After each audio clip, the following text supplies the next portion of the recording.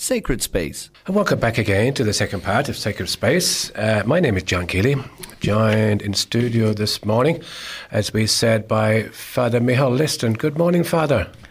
Good morning. Thank you very much for joining us. I'm very happy to be here. Thanks to Lorraine, who's still continuing to do the controls for us. Thanks, Lorraine. You're very welcome, John. And Annie's still staying here with us as well to hear Father Micheál speak about a wonderful book that he's just wrote and about to be launched shortly. We'll tell you about that later on. This book is entitled Come and See, and it's the story of Lourdes. So, Father Micheál, why did you pick the title Come and See, just as a matter of interest? Because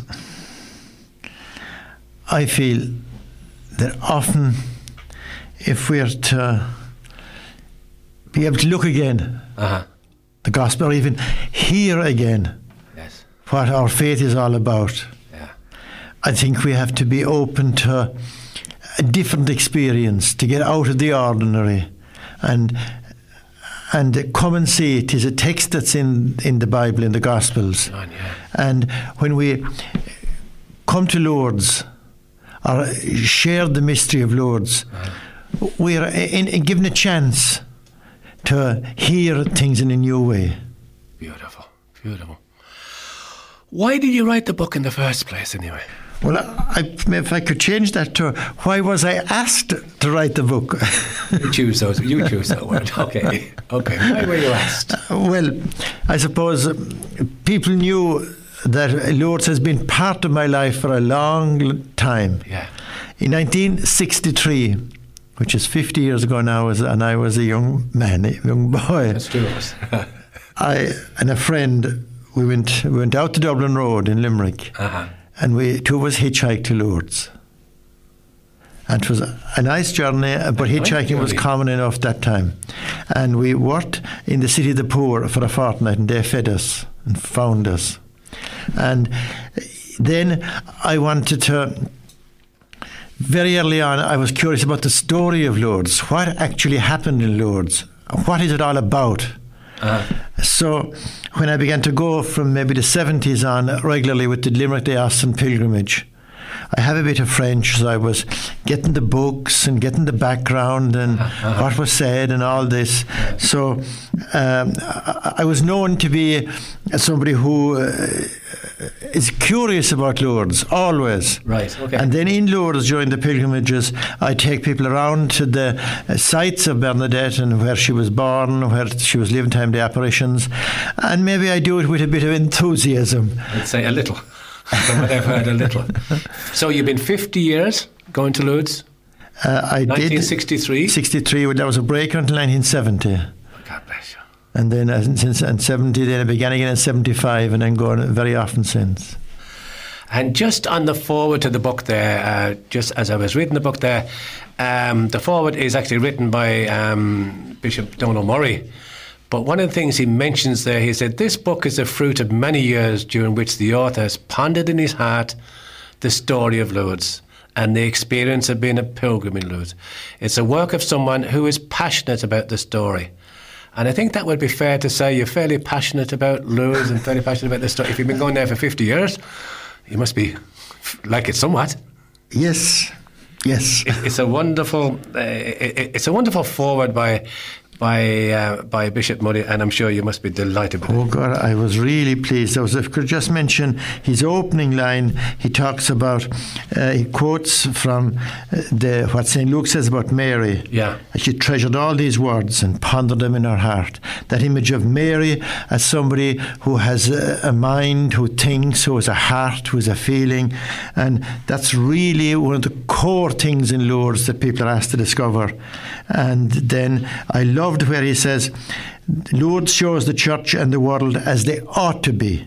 Yeah. The sick and the people who carry great burdens of anxiety, people who sometimes feel overwhelmed or marginalised, discover that in Lourdes, it is they who have the first place.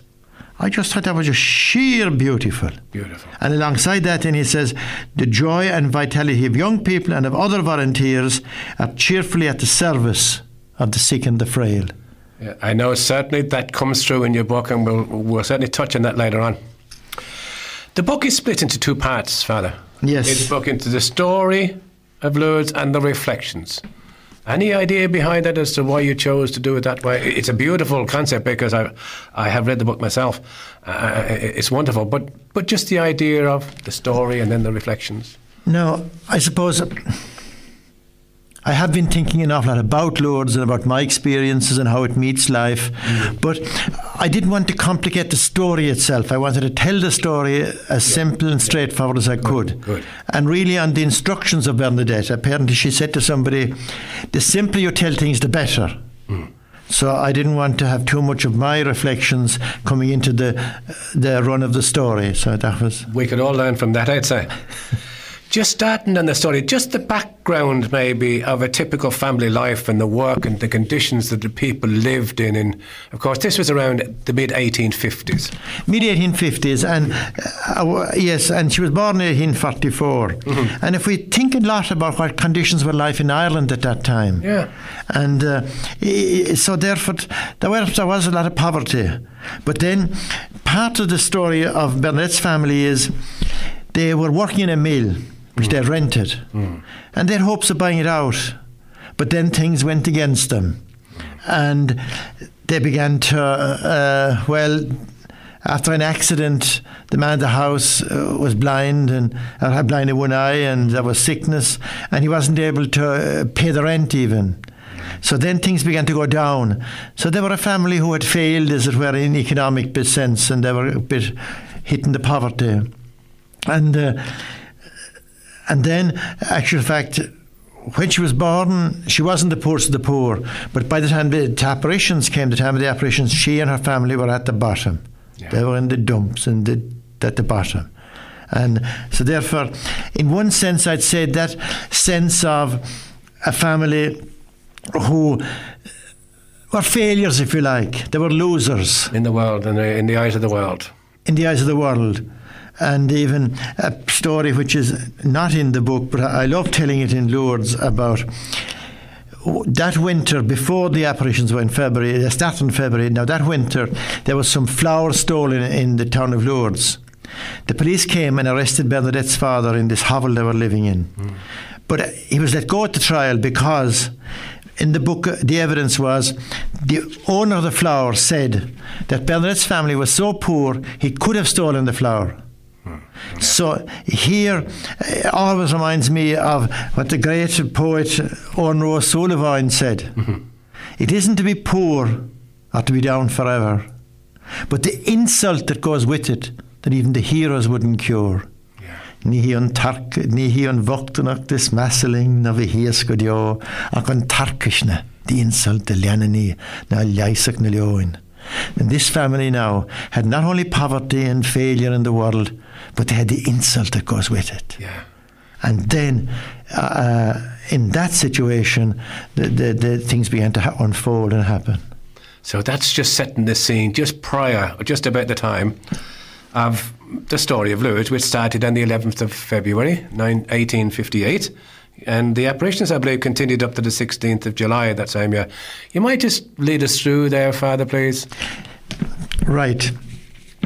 Could I just, maybe you asked me why I wrote the book and all this. Yeah. Now, one of the things that came to me was when I went to Lourdes first, I was hearing an awful lot that Lourdes was about penance.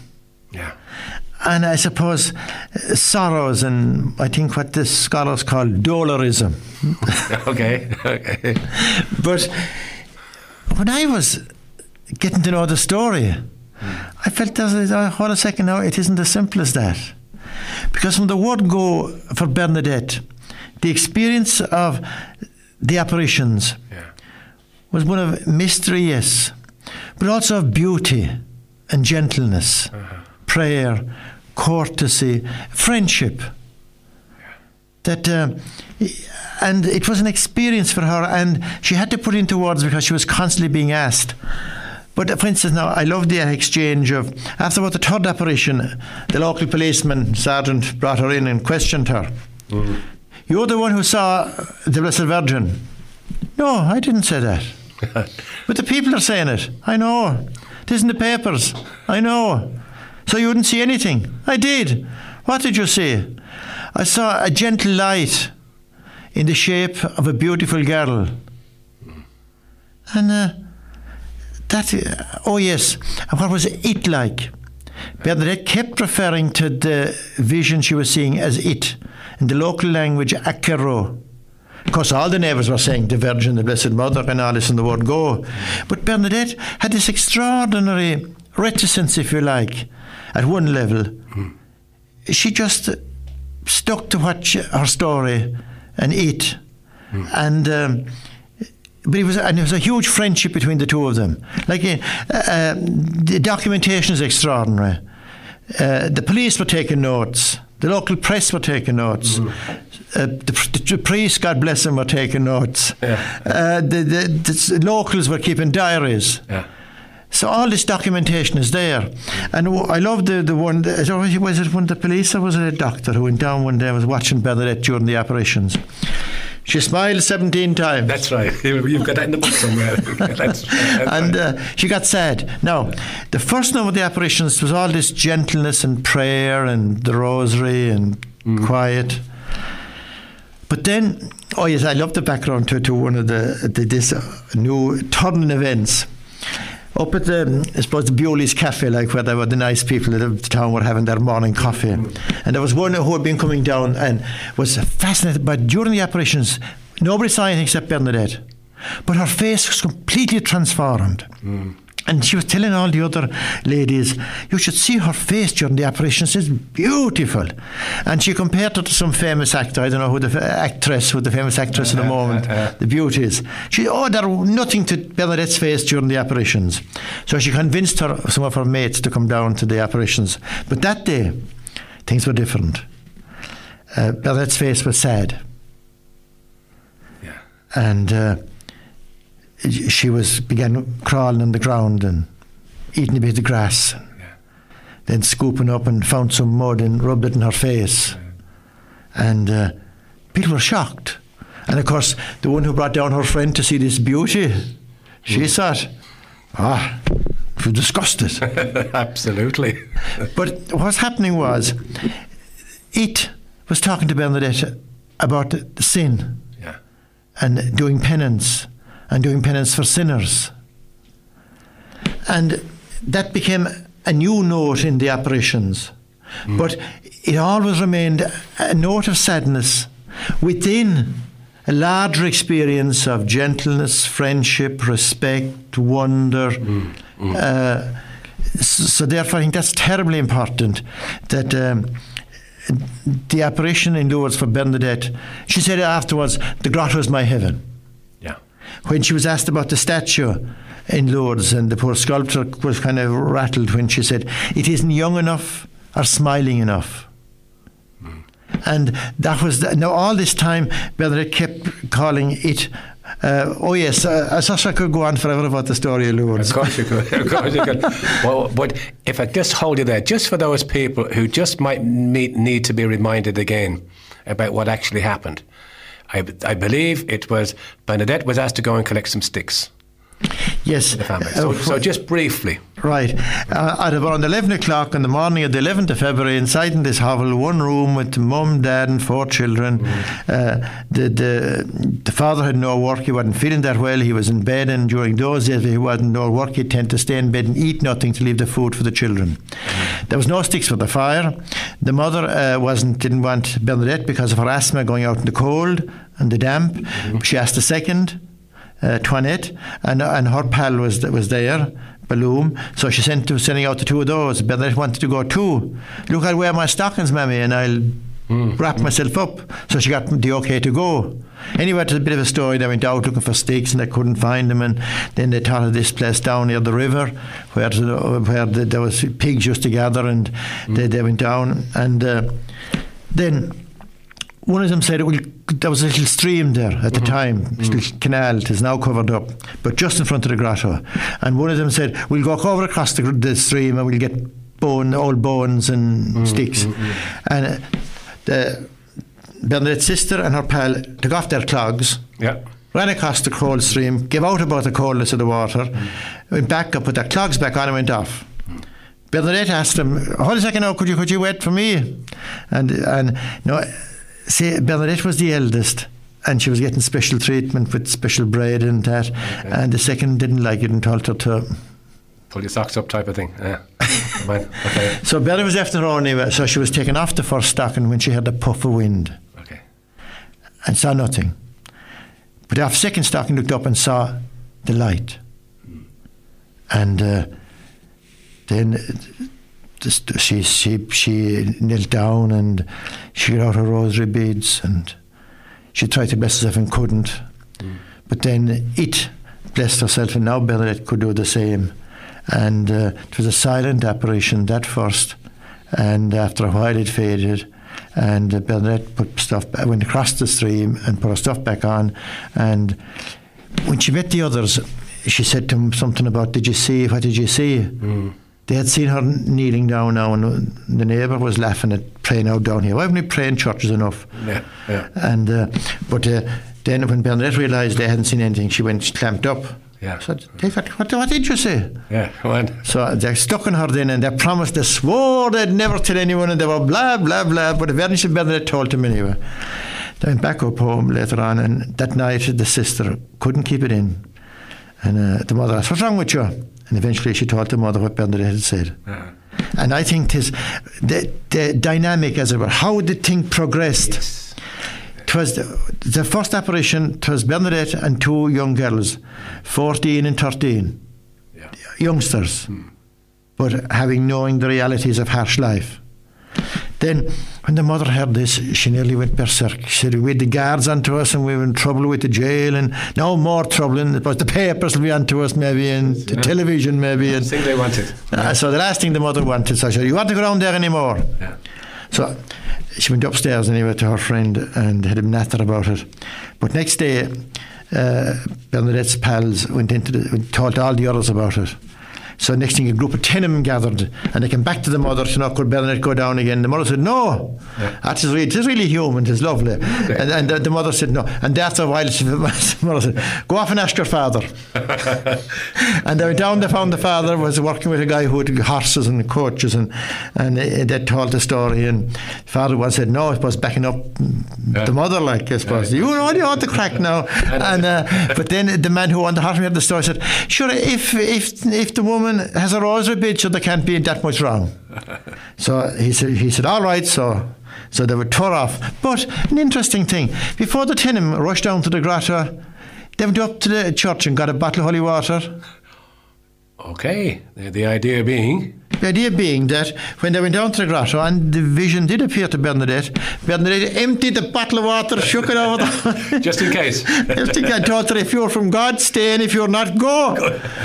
And it's all very human. Oh, absolutely, that is gorgeous. But here again, the dynamic. To start with Bernadette on her own. Then her first companions in the adventure were these two young girls. The next set of companions at the second vision was 10 youngsters.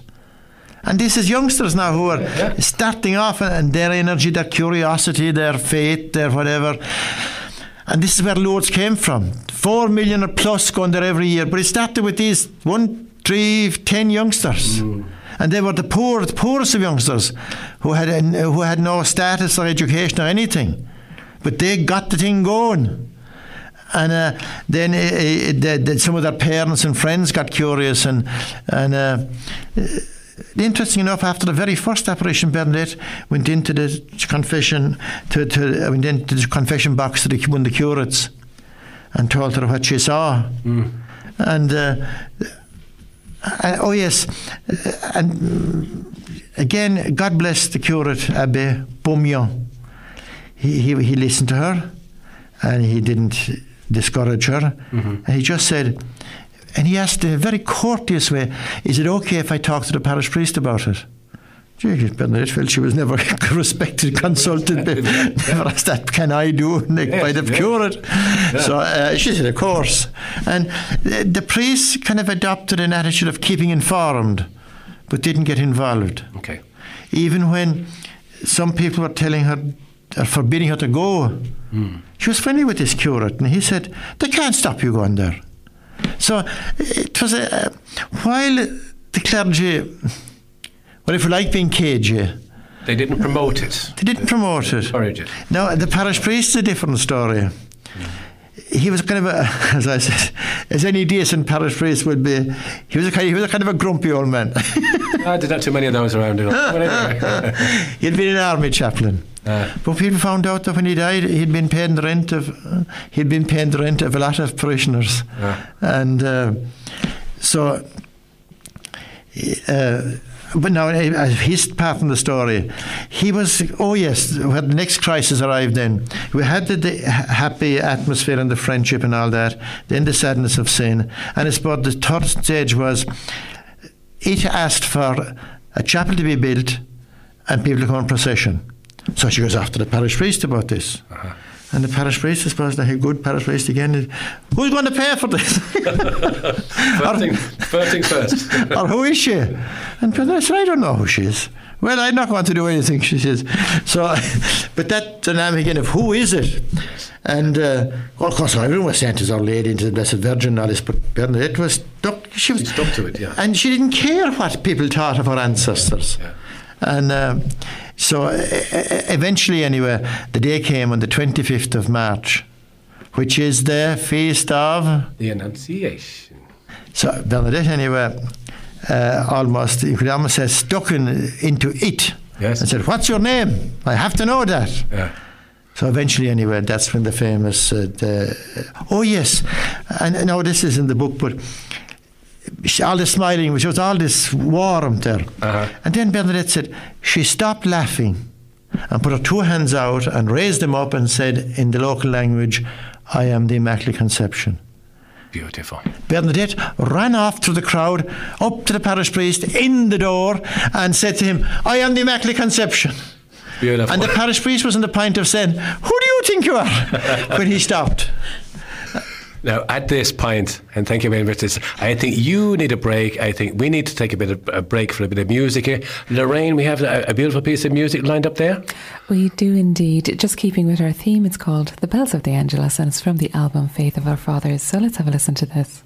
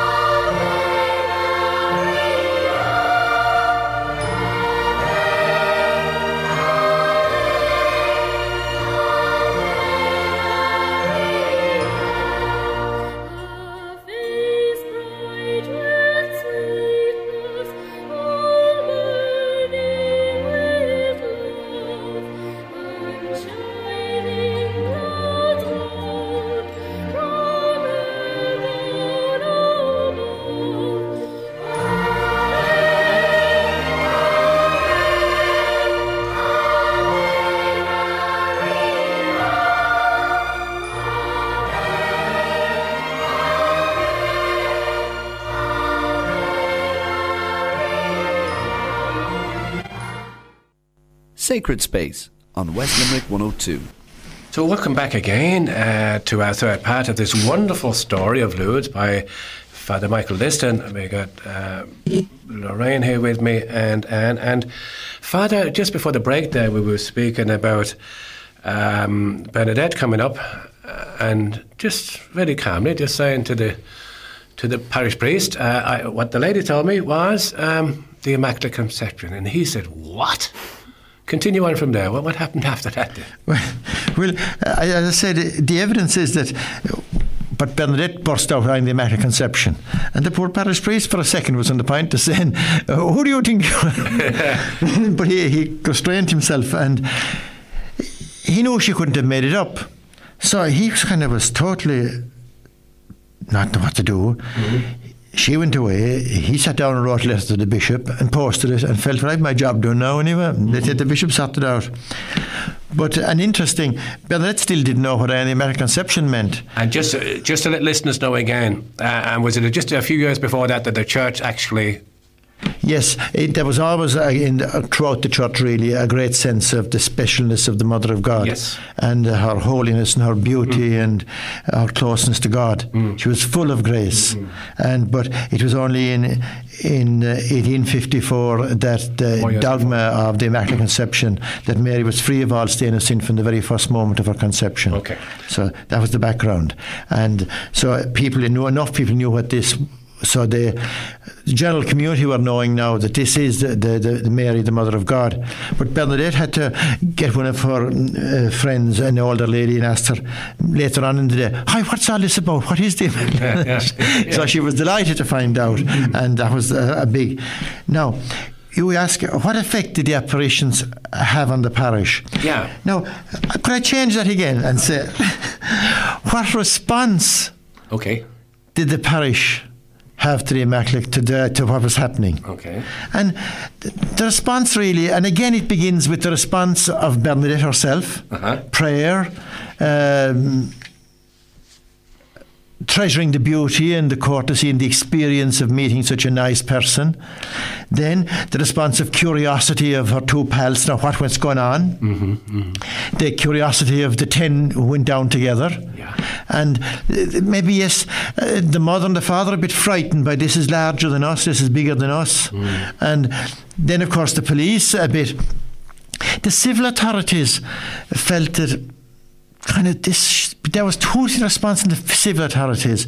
There was a bit of disorder around here, and we must keep order. There's the French authorities. Yes. But also there was a sense of this is superstition and this is codology and this is France. This is the 19th century, imagine. We've moved on, we're in the 19th century now. And all the superstition is gone, or should be gone. So that was the civil authorities. The church authorities, I said, were calmer about it. And the bishop was very careful. But he's told the civil authorities, but I'm open to the intervention by the supernatural. Which the civil authorities felt they weren't getting enough backing from the church. Yes. But again, we come back to the actual people like Bernadette, her friends, the 10, their families, and then a very curious thing then began to happen. The crowds, of course, were coming fairly quickly and getting bigger for the apparitions. But at that time, the Pope had declared not a year of faith, but a special year of Jubilee. Okay. And the bishop had asked the dean, the head of a group of parishes, a deanery, and that was included the parish priest of Lourdes, to get special preachers in for Lent to liven up the people's faith. But the parish priest, this parish priest of Lourdes, was finding difficulty getting. He wanted to get the very best, and he ended up getting no one. He had no one. But he was taken aback by the people who were much more fervent at Mass. There was crowds coming to confession. They were going down to the grotto and saying the rosary. No. And Lent was happening in a whole new way in the parish. And I find that fascinating again, that this was the response of the parish, was prayer, renewal of faith, and it was they were taking the initiative, really. And for instance now, one time when the crowds were getting quite big and coming up to things up to the 25th of March, the crowds felt something going to big happen today. And the sergeant went down to the grotto the night before, 11 o'clock, and he went around with a lamp and we looked into all the corners. So was there any electric light or any special things going on to effects? Was it disorganised? You could find nothing. But the crowds were all praying. Yeah. At 11 o'clock the night before. Gee, he was confused at this kind of stuff. And the big thing was, who's organising all this? Who's behind it? Yes, yes. And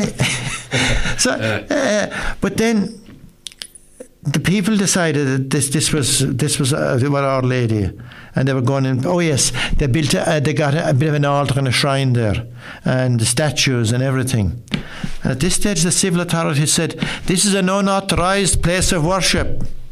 They got no planning permission." Yeah. That is very human, the story. Very, very, very. And this is a great story then where the local policeman again was told to remove all the statues and pictures and everything. But he had trouble getting someone with a horse and cart to take it away. But eventually he found one. Okay. But the poor man who took away the stuff in the horse and car, he was told by the neighbours he'd have no look for it. Very human. And then eventually they wanted to fence off the whole grotto. But apparently, in the beginning, the guys who put it up during the day came back at night and took it down. But this goes on all over the place. Yeah, but in one sense, it was the locals, the lay people, the parishioners, who responded to what was happening. And then it goes on, it is in the book there about the various developments. But I'd like to emphasise how the response started from these young people. Yes. And these young people without education, and then it was backed by the rest of the parishioners. It was very linked with the parish church. Bernadette and her friends, before the apparitions, they'd go to the parish church first and pray, or they'd go to morning mass at 6:30 and they'd go down then. But that link with the local parish is absolutely essential to where Lourdes started from. And I think one of the things that has happened now with the decline in vocations and clergy and all this, when I went to Lourdes first, it was very clericalised, but now there's more and more lay people. And in more sense, it's been given back to the parish. Devotions now often begin at the parish church. When Pope Benedict was called to Lourdes, he began his pilgrimage at the baptism font of Bernadette, because that's where it started. That's where it started in the first time. And that's where that's where the parishioners get their identity, from the baptism font and from the Mass and the local community. So I think the story of Lourdes fits in beautifully with what God is asking of us today, and God is offering us today. And God bless the response of the people of the parish at the apparitions and afterwards. And God bless our response now. Lovely. What happened to Bernadette after the apparitions? Now, towards the end of the apparitions, the emphasis for the parishioners and the authorities centred on the grotto. And the spring, the water. That was discovered after Bernadette washed her face with the muddy stuff. Someone came back that afternoon and cleared off the mud and found there was clear water coming. And the a day or two after the apparitions, the sergeant has in his notes, "Gee, there's nothing now but people passing up with bottles of water from the..."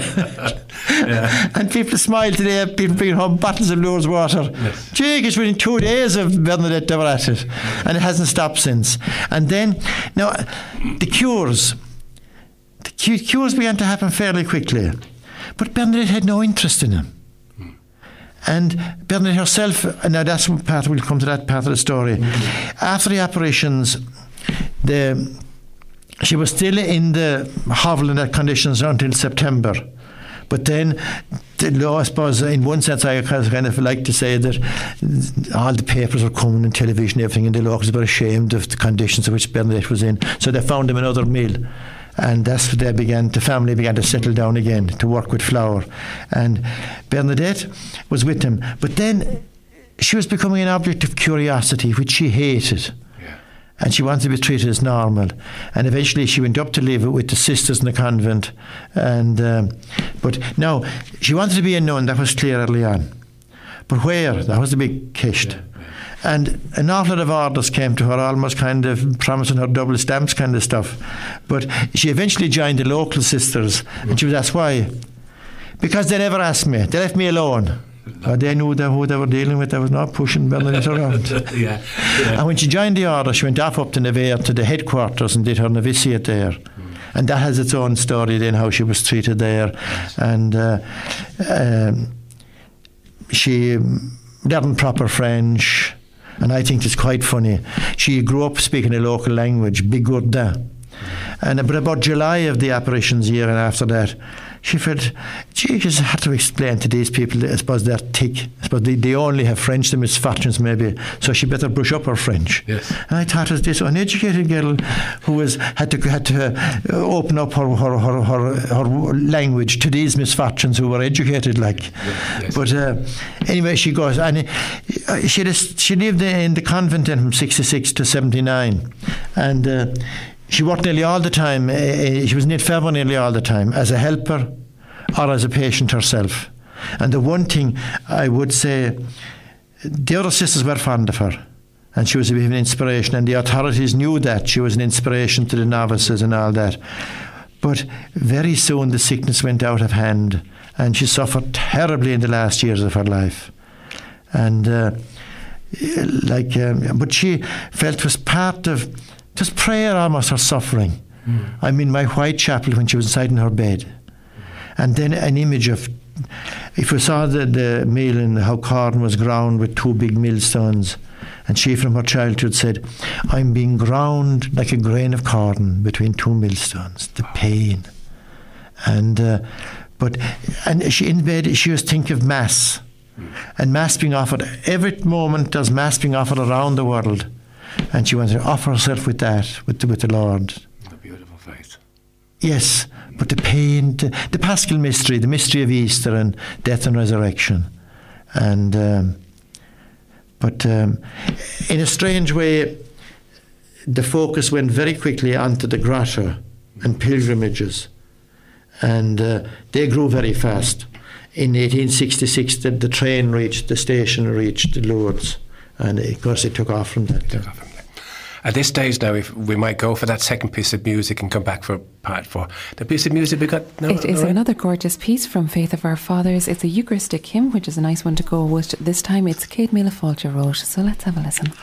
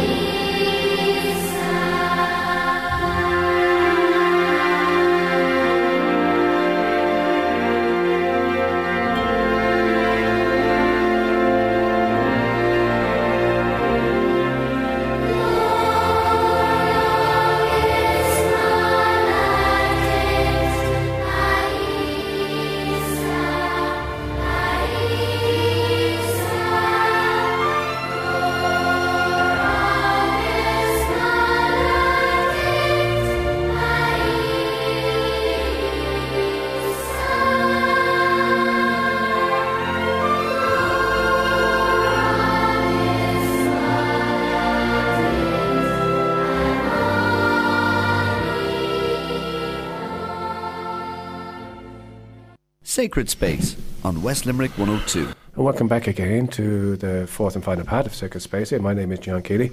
Continuing our chat here with Father Mayhall. I know we can make 3 or 4 or 5 programmes out of this, but unfortunately, Father, we got about 3 or 4 minutes left. Just to wrap up this whole thing about Lourdes two things I want you to do. Number one, maybe your impression and your thoughts on the whole lot, and number two, you might mention about the actual book launch later on, and maybe a little bit about the cues. But just in 3 or 4 minutes there, Father, that's all we got. Your own impression or your own reflections on visiting Lourdes for 50 years and also writing the book. What's your final thought you'd like to pass on to us?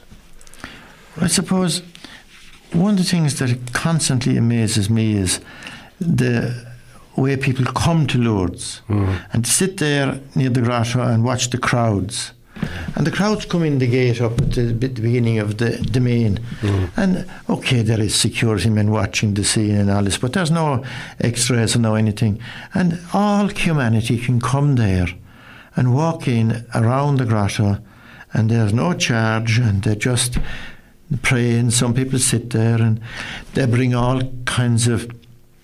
I suppose one of the things that amazes me, so many people bring so much trouble and pain to Lourdes, their own, their loved ones, and all these thousands and thousands. In one sense, Lourdes should be full of pain and maybe full of anxiety and anger. But no, all the pain is there, and people have it in their bodies, in their minds, and anxiety. But it is peaceful and calm, and there's friendships being made and support, and it's just it's a wonder. That in itself is a great wonder, and I love that. And I feel it is grounded, as well from the very beginning, between it and Bernadette in gentleness, beauty, prayer, courtesy, and then a sense of God is our Saviour, God's grace. So I think there is a huge chance of hearing the gospel afresh in Lourdes. So that's why I'm so excited about that I was given the privilege of telling the story, and I hope that this book, which will be officially launched in the city of Limerick in Mary Immaculate College on Monday, November the 25th, the last Monday of the month, in the Forum of Mary Immaculate, which is on the way into the Lime Tree Theatre. You enter from the Ashbourne Avenue at the side entrance court, Brackgate, or as some people know it better, the gate opposite Scott's.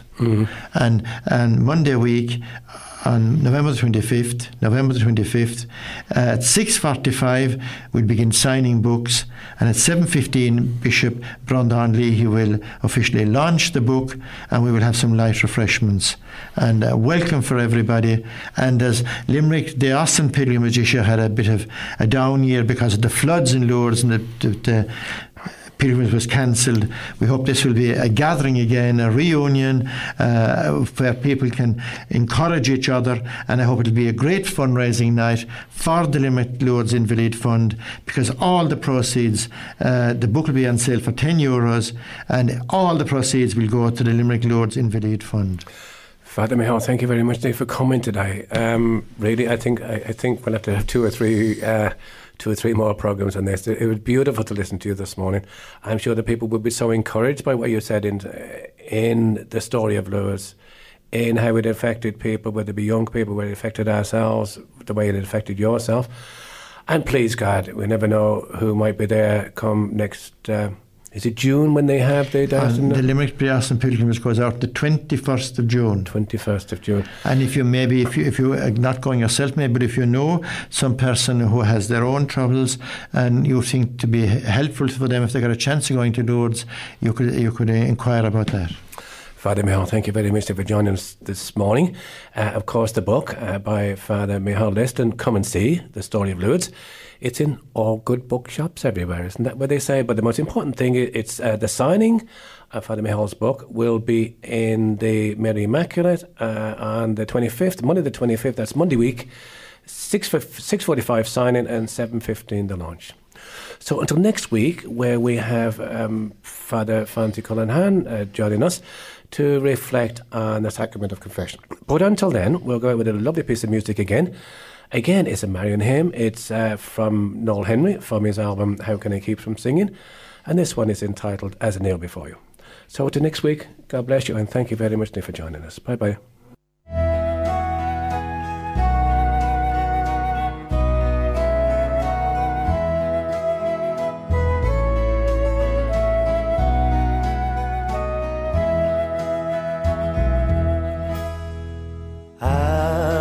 I kneel before you, as I bow my head in prayer, take this day, make it yours, and fill me with your love.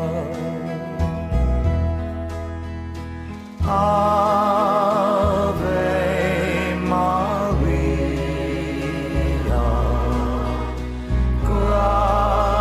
gratia plena, Dominus tecum, benedicta tu.